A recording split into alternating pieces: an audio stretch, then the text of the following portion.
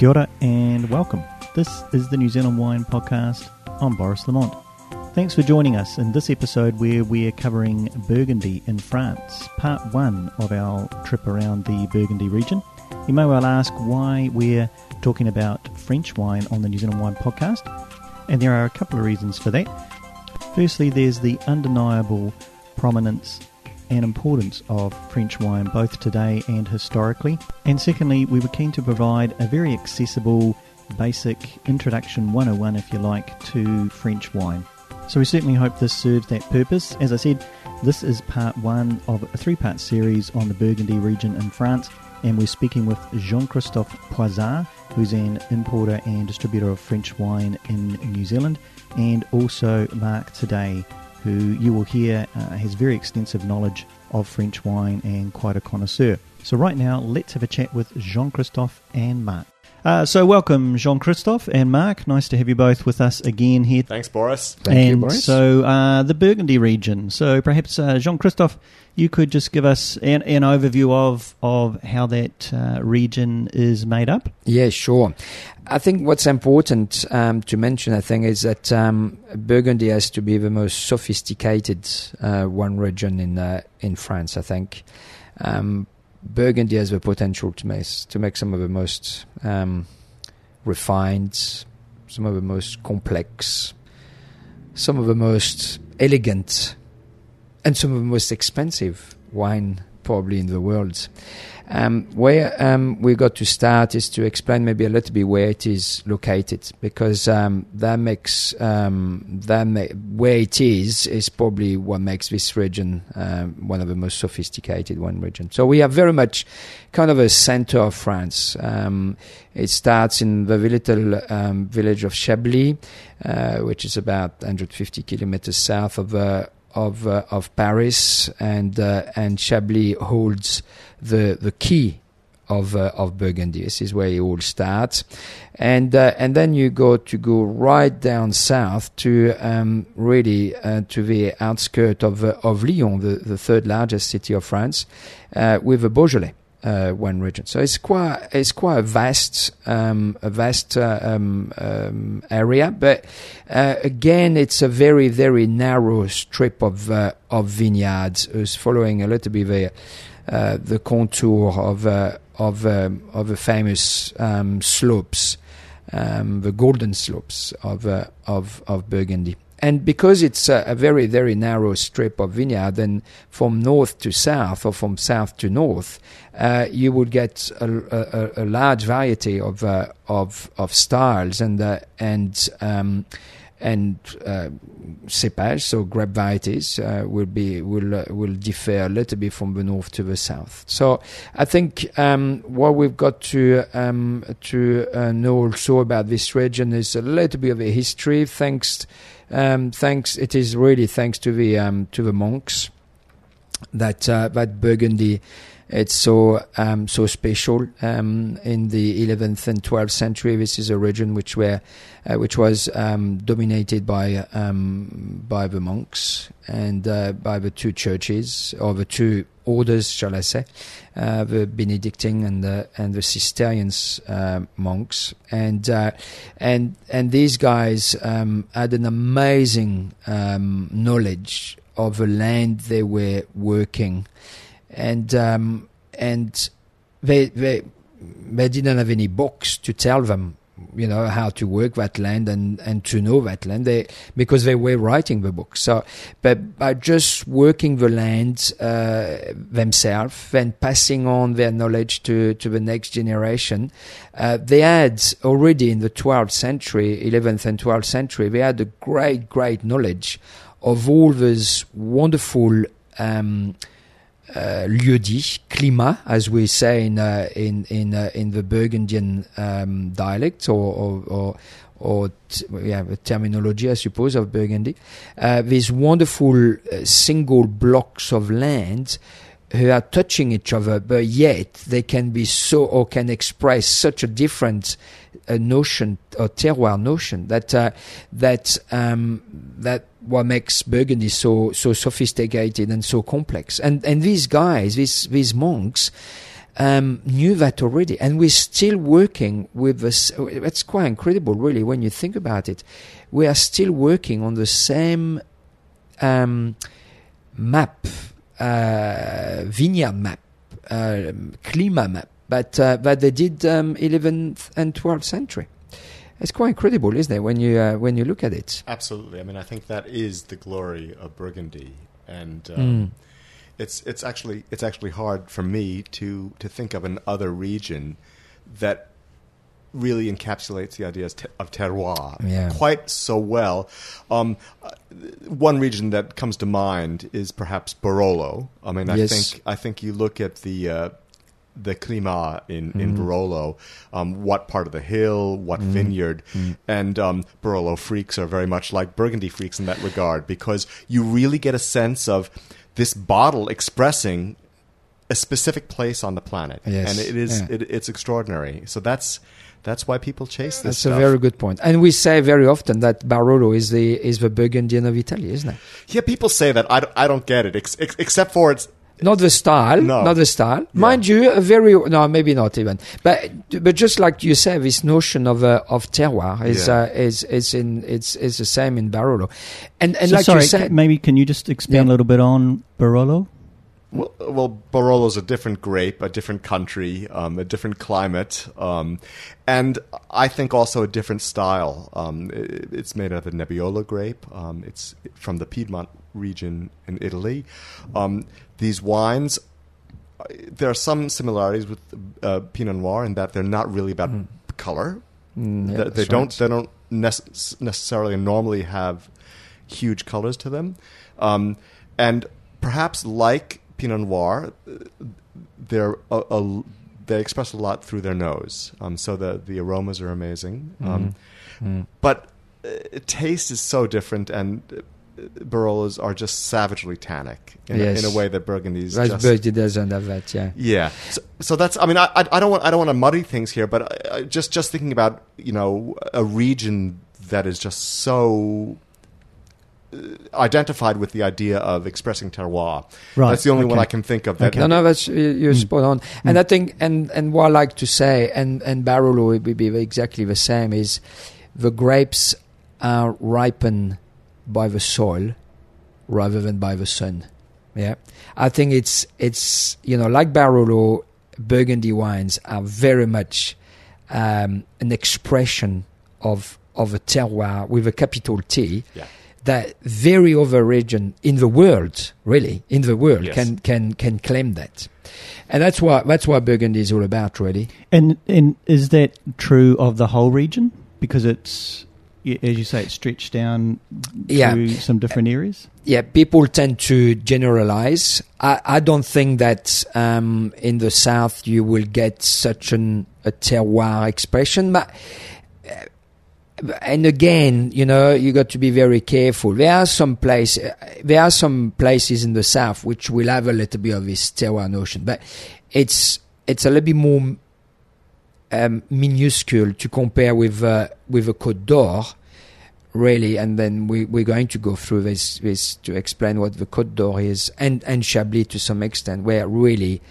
This is the heart of this terroir notion, and you probably can say yes, it is all Burgundy, but in different degrees, maybe. Is that right? Can you say that? Yeah, different degrees. I think you're right. I mean, I think a lot of it, we've been talking about terroir, but one of the reasons why Burgundy is so special is that it has two noble grapes to deal with in Chardonnay and Pinot Noir. These are grapes that are absolutely transparent. Yes. When grown in the right place, they are fully expressive of their site. Yes. Yeah, very much so. And once again, because the location of Burgundy, we are right, like I said, in the center of France, where there's no major rivers crossing it, except a little bit maybe of the Saône River, but that's a little bit further south in the Beaujolais region, but in the Mâconnais. I think my points there was just to be in the fact that the clarity of the light in Burgundy is quite unique, and a lot of Burgundian guys will tell you that what makes Burgundy so special is, one is the terroir, and two is the light. It's the actual clarity of the light. In Burgundy, the sky is always very low. Is not the sky of the Loire Valley, where you got this Loire River providing a lot of energy. You got the Atlantic Ocean providing this haziness, and this is where you get the high stud effect. In Burgundy, is not. Burgundy is all very, very low, very close to the soil. Right. You know? Okay. And is that because of the elevation, or just how it sits? No, because we're not elevated at all. The top vineyards in Burgundy, the Grand Cru vineyard, you're probably looking at anything between 220 to say 300 to 320 meters above sea level. So Okay. we're not that high, but it's just the position of it and where it is situated who makes this light very, very different. Mm-hmm. Okay. Yeah, and that suits perfectly the two noble grape variety that this region grow, and it's Chardonnay for white and Pinot for red, and then a little bit further south we've got Gamay for the Beaujolais region. Right. Okay. And how about the soil? Does that differ quite a bit from north to south? Yes, it does, and that's the reason why we can probably divide this region in very 5 sub-region from north to south. Chablis has got a very, very specific terroir, which is we're on Kimmegian limestone. Which and just on that. Chablis, so that sits a little bit Slightly out, yes, that's right. There's a little bit of a break between Chablis and the first vineyard around Dijon, which is the northern part of a Côte d'Or. So you got Chablis with this very limestone from a Kimmegian era, which we'll talk about that. Then we got the next sub-region is the Côte d'Or, where we call the Golden Slope, which is made up of Côte de Beaune and Côte de Nuit, where here we've got a little bit of variation, but mainly it's clay and limestone from the Portelian era, which is very different to the one in Chablis. Then further south, we've got the Côte Chalonnaise, where here we're going to get a little bit more towards the clay rather than limestone, but still limestone being present. Then further south than that, we got the Mâconnais, so near the town of Mâcon, around the beautiful hills of Puy-Venzel and Puy-Fuissé. Here again, we are in very similar terroir than the Côte Chalonnaise, but because we are a little bit further south, the climate does play up a little bit more towards the Chardonnay, essentially. So a little bit more ripeness that way. So the sun have a larger impact than in the north, like the Côte d'Or. And finally, we got Beaujolais, where we very much the top Beaujolais are very much on granite soil. Okay, so yes, to answer to your question, there are different terroirs from north to south, which does effect on the style of wine. And then as further south you're going, then obviously you're going to have a climate which is going to be a little bit warmer as we're going more towards the Mediterranean, so warmer climate. Yeah. Mm-hmm. Okay. And how about the culture of the region and food? That's we are in a farming community here. They are farmers. We got to keep that in mind, that the people are farmers. They're not living in castles like in Bordeaux, or they're not close to the German border like Alsace, or not close to the Mediterranean Sea. So we are very much again, center of France, and very much a farming community. Rural, very rural. And funny enough, fungus is always the one who comes in mind when we talk about the style of the food of Bordeaux and of Burgundy. Sorry, and very. very, how would you say, classic. I mean, we're talking the capital of a French gastronomy in the Mâconnais region. So we're really in the cradle of our French gastronomy, really. Yeah, and I mean they have their own chicken there as well. That's right. Burgundians, the breast chicken. That's right. Breast chicken. Appellation contrôlée Appellation chicken. contrôlée. Yeah. Oh, really? Yeah. Bluefit. Bluefit. They Right. got Bluefit. Okay. A beautiful chicken. Very expensive chicken. Yeah. Very expensive Yeah. chickens. Be good 50 football players with blue feet. Not so good. We won't today. go there. Not so good today. But so no, the gastronomy is it's simple but very tasty, using a lot of the land produce and farming. Mm-hmm. It's a farming community, so that's what you would expect. Yeah. Mm-hmm, mm-hmm. Yeah. So cheeses, simple foods, Yeah. not over prepared. No, Mm. no. Cheese, of course, we've got some of the most famous cheeses in this part of France. Probably the most famous one would be Époisse, this wash rind cow's milk cheese. But we got also we got the Soumentrin, which is a wonderful cheese. Ami du Chambertin, they are classic. Langres, another one, very, very classic Burgundian cheeses. Gruyère de Bourgogne, that's very famous. We know the Gruyère from Switzerland and the Savoy region, but Gruyère is also present in Burgundy. So yeah, a lot of cheeses, cow's milk, mainly a little bit of goat as well, but mainly cows. Very good gastronomy. Extremely good. Probably one of my favorite, actually. And a typical dish to go with a Chablis and a Pinot? Well, of course, you got the famous coq au vin, which come from the Burgundy region. The bœuf bourguignon, that's another very famous dish from that region. So that will go more for the red. Chablis, we tend to have it with seafood, with oysters. Not that they have oysters in Chablis, but we got to remember that this soil of Chablis is truffled. This limestone soil is truffled with tiny little seashell fossils and oyster fossils, and so that's a very good match. What do you match Chablis with, Mark? You're the big chef there. Goat cheese is good. Yeah. I do like Chablis with goat's cheeses. Yeah. Absolutely, what you were saying. I think seafood is a natural match. Yeah.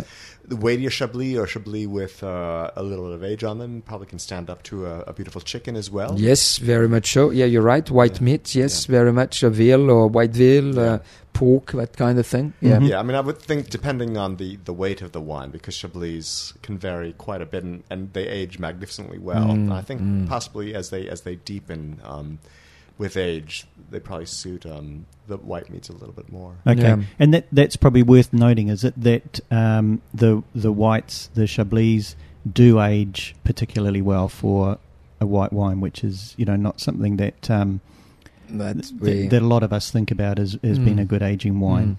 We got to be careful because they do change dramatically, and it's not to everybody's taste. But I think when you get the wine changes a lot as it ages. yeah, we'll go through that. I think when we're going to talk Chablis, but if you like that style of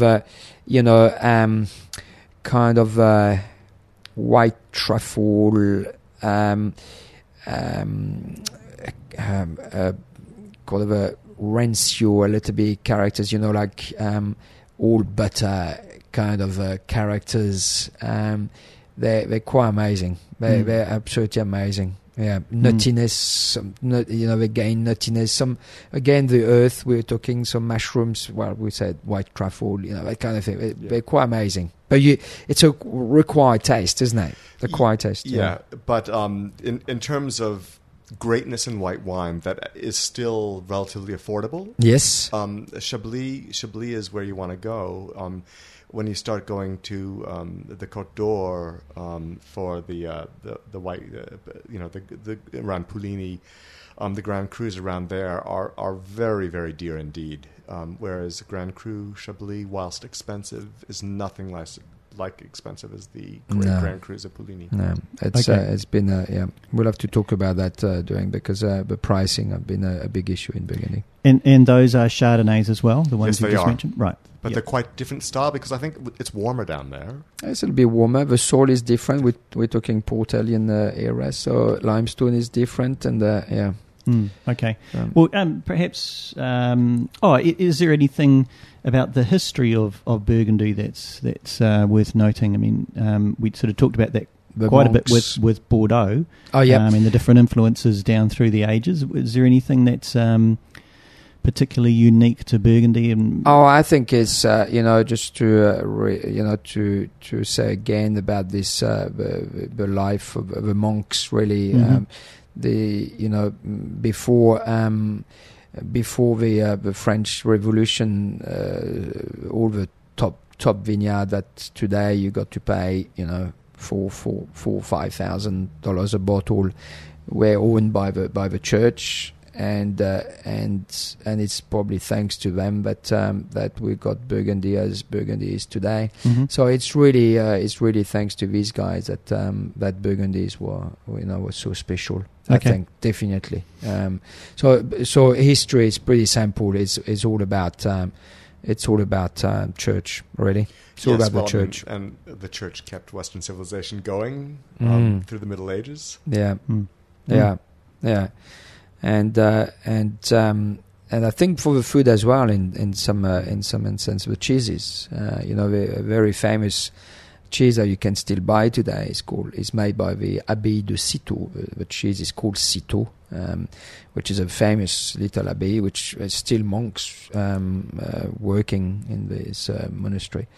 And so again, it's dating back. This cheese was made in the 11th century. Like their wines. Amazing. I mean, I suppose it's a bit like that. The Trappist beers in Belgium as well. Right. Yeah, similar idea. Idea. Exactly right. Yeah, but they taught themselves, and they passed on their knowledge to generation and generation. It's quite amazing, and that's what Burgundy is all about. There's no doubt. Yeah. So we will look at all the regions, and we probably will get to cover the balance of them in the next podcast. But why don't we stay with Chablis since it's up the top to the north? So Chablis is known as the region for the wine. Yeah, it's quite interesting because it's the name of a region, it's the name of a village, and it's the name of a wine as well. And yet, when you go to Chablis, it's a nothing village. It's every time I take clients to Chablis, and they look at me and say, "This is it. Are you kidding me here? This is really Chablis." I say, yes, it's Chablis. There's about 4,500, or I don't think there's even 4,500 people living in it. It's probably about 4,000 people. It's a tiny, tiny little village who had the very unfortunate time at the end of the Second World War, when he was bombarded for no reason actually by 3 or 4 German planes, and it was partially destroyed. So there's a little bit of a old and there's a little bit of a new. So it's not the prettiest village. It's very small, very cute, very quaint. But what it is, it's surrounded by some amazing vineyard, and when I say surrounded, I really mean surrounded, because I always compare. You've been to Chablis? No, I haven't. Well, that'd be good as well.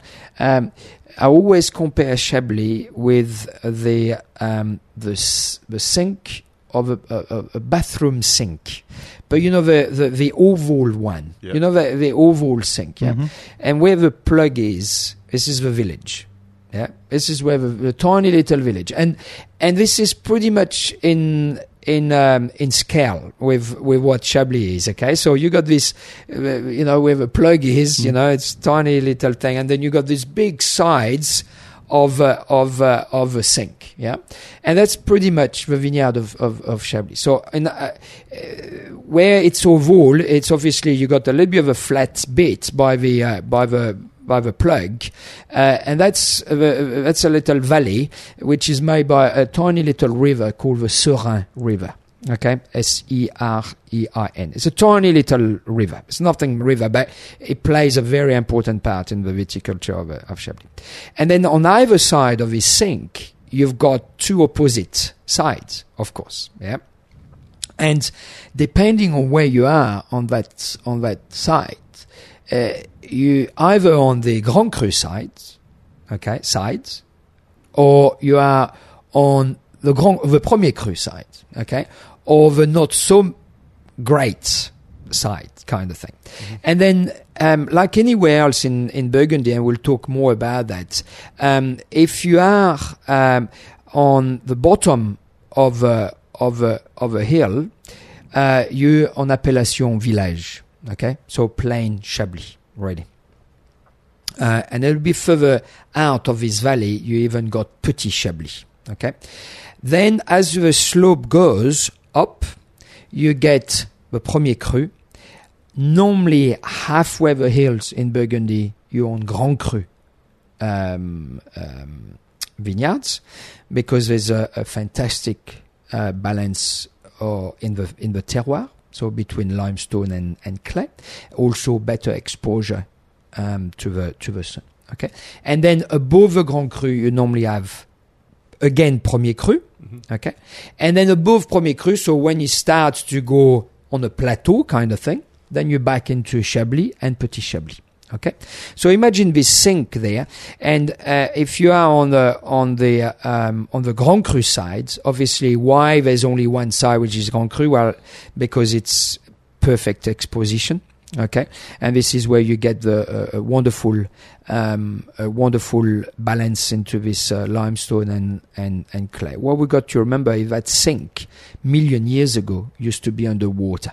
Okay, and when the water went out, it left this amazing soil, this amazing terroir, which is this limestone soil, truffled by tiny little fossils, seashell fossils, and oysters mainly. And that's what gives this unique taste to a Chablis. It's 100% Chardonnay. There's nothing else that grows in Chablis, in the appellation Chablis. You've got the classic appellation system like in anywhere else in Burgundy. So you got Petit Chablis, appellation village, which is Chablis, Chablis Premier Cru, and Chablis Grand Cru. Okay, and if you're very lucky to own some Grand Cru vineyard, then obviously your wine commands much higher prices than if you got land in the Petit Chablis area. And are they known as domains, not chateau, or? They're better known as domains. Yeah, there's a couple of chateaus, but it's mainly domains. Mm-hmm. It's the domain of Louis Michel. So Louis Michel was the guy who started Louis Michel, house kind of thing. Right, okay. But they are mainly families. Yep. Yeah, they are very much family businesses there. And it's worth noting, I suppose, particularly for us here in New Zealand and what we understand of a Chardonnay, a Chablis is quite different. Oh, very. Mark, you might want to comment that because yes, that's right. Though I would like to say there are a couple of wines in New Zealand that I think I rate very highly, and they're not very expensive. And immediately, the wine that comes to mind is the Cumia River Village Chardonnay, which has old oak, and mainly stainless steel. It's very mineral driven, and I imagine blind next to some Petit and regular Chablis, it would show quite well, and it wouldn't feel completely out of place. So I think it's not a newsflash. Cumia River is one of the world's great Chardonnay producers. That's right. Yeah. But I think that is a wine that harkens to the refers to the Chablis style. There was a while back where, and they're still happening now, where you could buy unoaked Chardonnays coming out of New Zealand. And there was a lot of talk about these being Chablis in style, but I never really got that. They were entirely too tropical for my liking. Yeah, so they were just... Because that's, I suppose, the simplistic way of looking at it is that if it doesn't have a lot of oak, then it's Chablis style. But that's not necessarily true, is it? Well, traditionally, Chablis doesn't have oak. It's just because the fruit there doesn't handle oak that well, because then... it just denatured, I think, the style of Chablis. Chablis. So what do you think led, say, New Zealand winemakers to having a lot more oak with their Chardonnay? Well, because the benchmark, when one thinks of the great white Burgundies, we're looking at Chassagne Montrachet, Corton Charlemagne's. These are extraordinary Chardonnays which have everything in the kitchen sink thrown at them in a way. I mean, they're expressive of the terroir, absolutely, but because they're such regal wines, they are shown a lot of malolactic fermentation. They're shown a lot of oak. There is a lot of winemaker input, and whilst wine aficionados will look at those wines and see them fully expressive of the terroir, I imagine new world winemakers making a Chardonnay, they'll see all of the makeup around these wines, say, well, I can buy this makeup too. Yeah. We can throw the malolactic, we can push the ripeness levels, the alcohol levels, we can add the 200% oak, what have you, the toasting of the oak barrels, and so you'll get really heavily worked Chardonnays in the New World as well. Mm-hmm.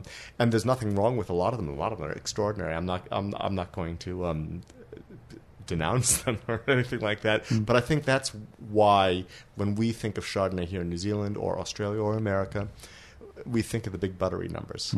And Chablis style is probably very hard to imitate anyway, because that uniqueness in the soul. Yeah, the acid levels of the wines. Yeah, it just when you put the nose into a glass of Chablis, it's quite easy to recognize. I think it's probably the easiest of the whites to recognize. I think because it's definitely at this iodine, seashell, chalkiness, tightness. Laser-like acidity and minerality, really, which is, and yet the wines are not weak. That's amazing stuff. Absolutely. And yet the wine has texture in the middle, is not mean and lean. It's quite amazing, really. Yeah. And Chablis, it's. I mean, I'm a completely freak on Chablis, really. I would drink only that because I quite like them, quite lean and mean, I suppose. But that's for my wine. But yeah, it's quite unique. So Chardonnay in the region outside of Chablis. Yep, there are some. Mm-hmm. There are some, not that many. One of the best region just very close to Chablis would be Côte d'Auxerre. Auxerre being this wonderful city on the Yonne River, spelled A-U-X-E-R-R-E, and Côte d'Auxerre is a wonderful appellation, misunderstood in that part of the world for sure, but there some amazing producer there, a little bit cheaper because we got to mention maybe about the price. So in New Zealand, the Petit Chablis will start around the $30, and then a Chablis will be closer to $35, and then a Premier Cru will be more $45 to $55. And a Grand Cru would be $95 to $130.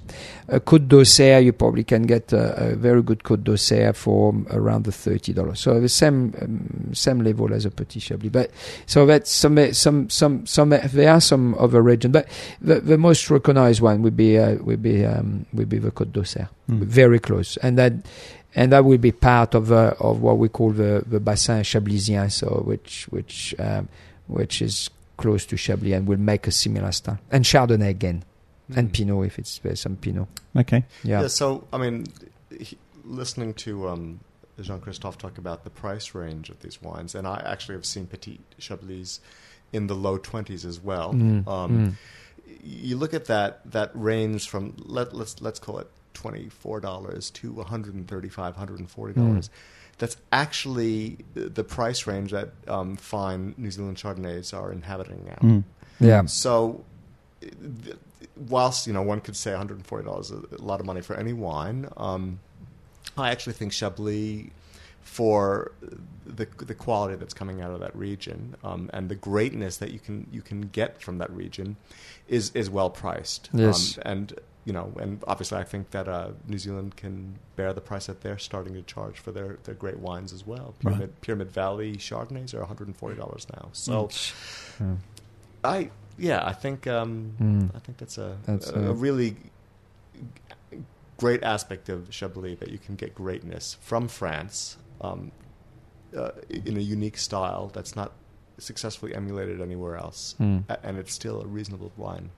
Yeah, and with the aging, do you get years then that are sought after for Chablis for cellaring, like you do with reds? Yeah, very much so. Like anywhere else in Burgundy, the vintage is essential to know if it's a wine which will be worth putting in the cellar or not.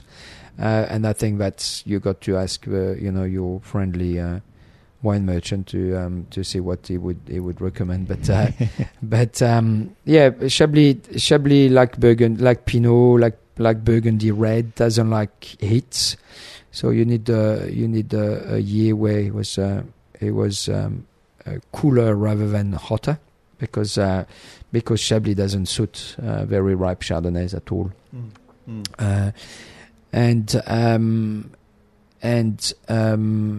Aging potential in a Grand Cru in a top year, 20 years. I tried some 20 years old Chablis and they still Grand Cru Chablis, sorry. A Chablis in a very good year, 5 years, no trouble, and a Premier Cru in the tens to even 15. Yeah, so they do age well. They're quite hardy as well. They're not too pussy. I think they're just they handle quite well. They for a white, I think they're handling quite well. And wonderful food wine. Well, I think that's a good place to wind up this podcast. So thank you, gentlemen, both very much. And we'll be back with you shortly for part 2 on Burgundy. Thanks. Thank you very much. We've been speaking with Jean-Christophe Poisat and Marc today in part 1 of our look at the Burgundy region in France.